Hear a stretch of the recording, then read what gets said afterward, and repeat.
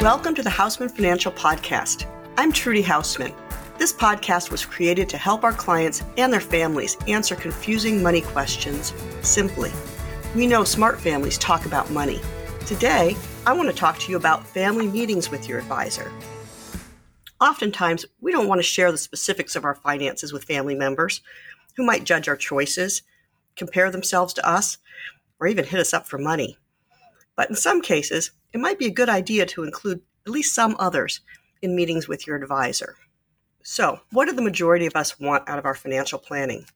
Certainly our own financial security, a comfortable standard of living that we can maintain throughout our lives. But in many cases, we also want to make sure that our family and loved ones are also secure and provided for. This is an important priority for most parents, of course, but it can also apply to children of elderly parents we might end up taking care of someday.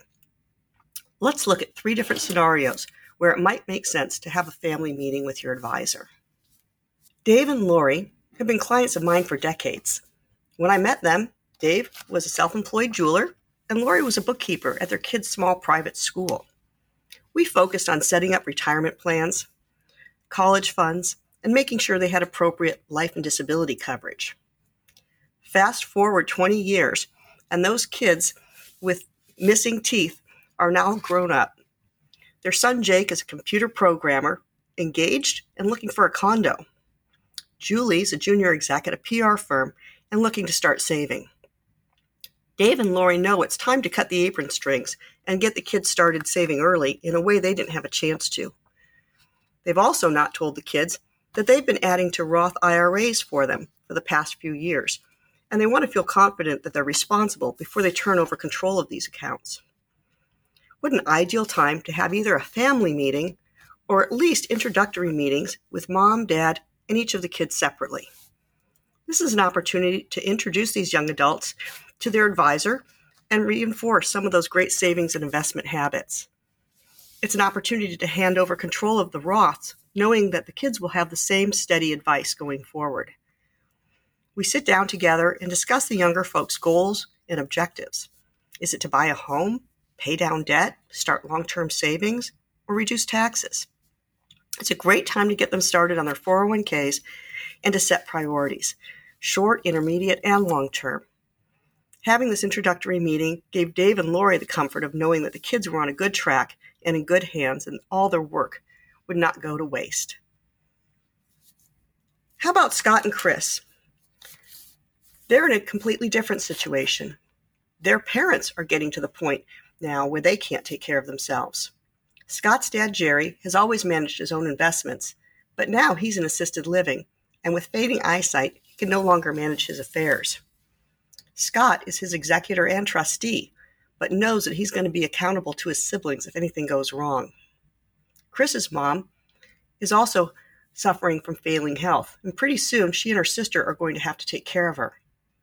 I invited them to bring Jerry with them first to a meeting so that we could find out what Jerry's investment philosophy has been, what he's comfortable with, and what he expects from Scott. Together, we sketched out a plan for Scott to step in and, with my help, to structure extra income from Jerry's investments to pay for the assisted living he's in now.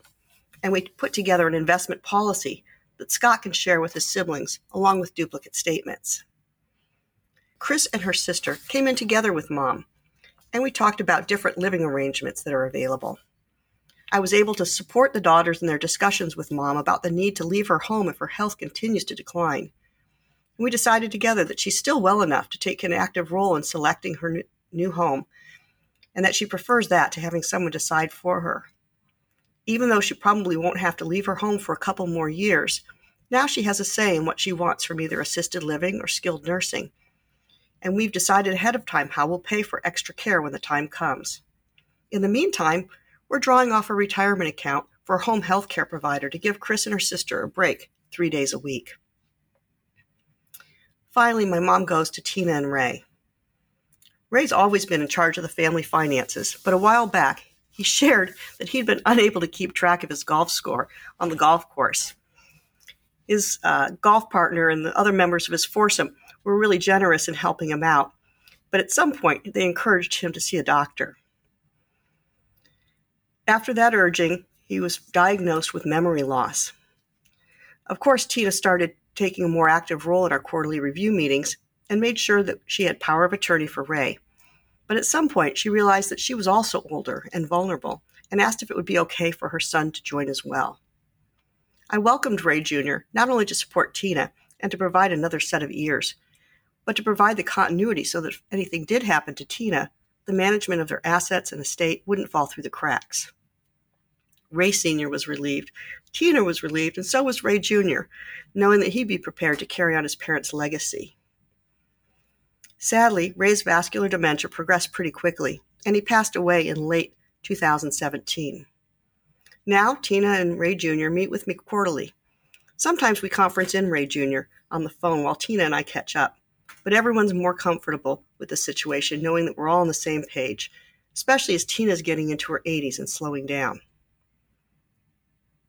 I can't say that a family meeting is appropriate for every family or every time period, but sooner or later almost everyone's going to need to include someone else in their planning, and it's nice to know that there's a formula for it and that your financial advisor welcomes the opportunity to meet the family members we hear about so much over the years. Thanks for joining us.